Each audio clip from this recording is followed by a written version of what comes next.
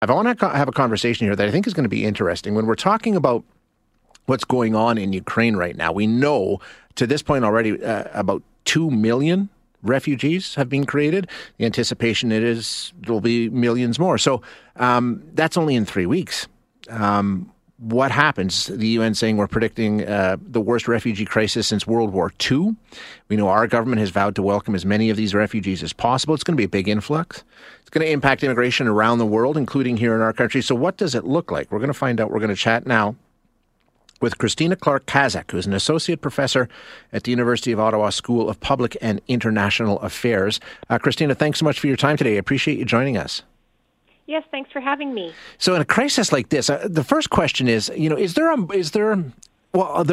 a moral obligation, and we're seeing a lot of countries answer that moral obligation and say, yes, we'll do what we can to, at least provide temporary safe haven for some of these people. But is there more than that? Is there a legal obligation? Is there any sort of treaties or anything like that? Or is this just countries doing what's right? So, as you mentioned, there is a moral obligation, but there is also a legal obligation under international law. So every human being has the right to claim asylum under multiple UN conventions, including the UN Convention on Refugees. And so countries are obligated to allow them to access their territories and also then to make a refugee claim. Where do we expect most of the refugees from Ukraine to end up? I mean, it will happen in stages, right? I mean, the final destination will invariably be different than where they end up, now or next week or next month, right? Exactly. So this is an unfolding situation, and it's moving very quickly, and every day we're getting new information. To date, not many have arrived yet, and just to clarify also that they're coming here under a temporary visa program. So they're not coming in as refugees, unlike, for example, Syrians who were resettled here as refugees. And so I think that's an important distinction because they're coming here with temporary visas and an open work permit. Mm-hmm. So they're going to likely then go to where the jobs are, but also where they have community. So as you know, there's a large Ukrainian-Canadian community across Canada, a lot in the prairies, and so we'll see people arriving where they have family or community connections, and then from there it will depend on where they can get work. What is the situation in Canada right now? I know we've heard a lot of talk from government officials removing barriers and expediting the process. What is the process that's been put in place so far? So currently the process is an expediting of processing of the claims that are currently in the system. So even before the Russian invasion, there were people who were applying to come to Canada through family sponsorship, through a whole host of different immigration channels. So those applications are now being expedited through a web process, but also through a help phone. The government has also announced that they will be soon opening up the temporary visa program, which I just mentioned, and so that has no cap. So anyone who would like to come, who can apply for a visa and who gets approved will be able to come, but that is not yet open. And there's also a family reunification route. So currently, that family reunification route is only open to people who are spouses or partners of a Canadian citizen or their children, their dependent children. The government has hinted that might open up to other family members, but again, we don't have an announcement yet. What's the expectation with what we're seeing? Is there anything else that we can compare to try and get some understanding of what this will look like? I mean, I know Syria was big and there was a huge repatriation effort among communities in Canada, but is there anything that comes close to what we're expecting to see in our country as a result of this? So I think that we can look to the Syrian example as a potential marker. I think the difference here again is that under the Syrian program, it was a resettlement program where you had a government-assisted refugee stream as well as a private sponsorship scheme. Yeah. And so that was very managed, and there was a cap. There was a target that was placed, and then individuals were brought under that scheme. In this case, it's an open question. So people are coming temporarily. The other thing to just bear in mind is that when refugees arrive in Canada through a scheme like private sponsorship, they actually arrive as permanent residents. But under this scheme, they're going to be temporary.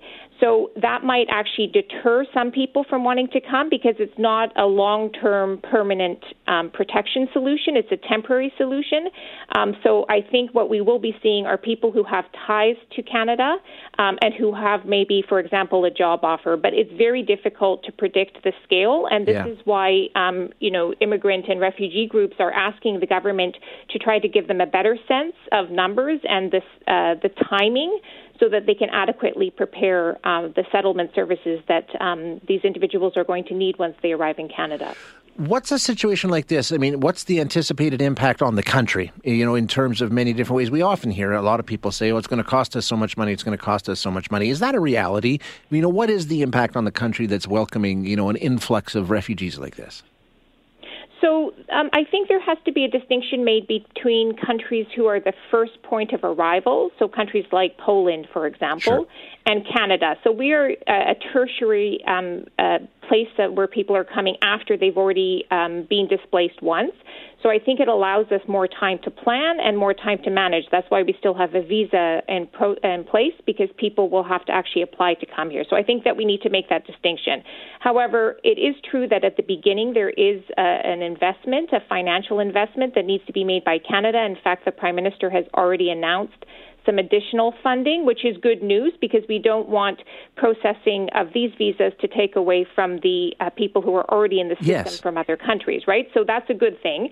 There will be an initial investment both in terms of the human labor that's required to process visas and welcome people and provide services like language training, education, employment, housing, etc. However, Canada is, it does need labor. It does need individuals to come. Even before this recent announcement, Canada had introduced its highest immigration levels in a couple of years in terms of targets of people that we wanted to come to immigrate. And so if people are able to integrate and are able to find jobs and pay taxes and become members of the community, Canada is enriched both financially but also culturally and socially by people who come here. Yeah, makes perfect sense. You raise a good question there. I wanted to ask you before I let you go. So with the plans that we're making to welcome refugees from Ukraine, you're saying that will be over and above our regular immigration process? Like they won't supersede other people that are in line or, in transit or part of the system of getting people integrated into Canada. It's not going to mean that immigrants from other countries are going to be pushed back and told to wait till next year because we've got to deal with this. It's going to be over and above? That is what we are advocating for. I mean, the government has promised that is what's going to happen. Minister Fraser, the Minister of Immigration, has said that his department is capable of multitasking, as he puts it. So he's saying that because of these additional resources, the people who are already in the system and applying from elsewhere, like Afghanistan, for example, will still be processed in a timely manner. That remains to be seen, and I think it depends actually on the scale of applications we have coming from Ukraine. And at this point, it's impossible to predict how much that's going to happen.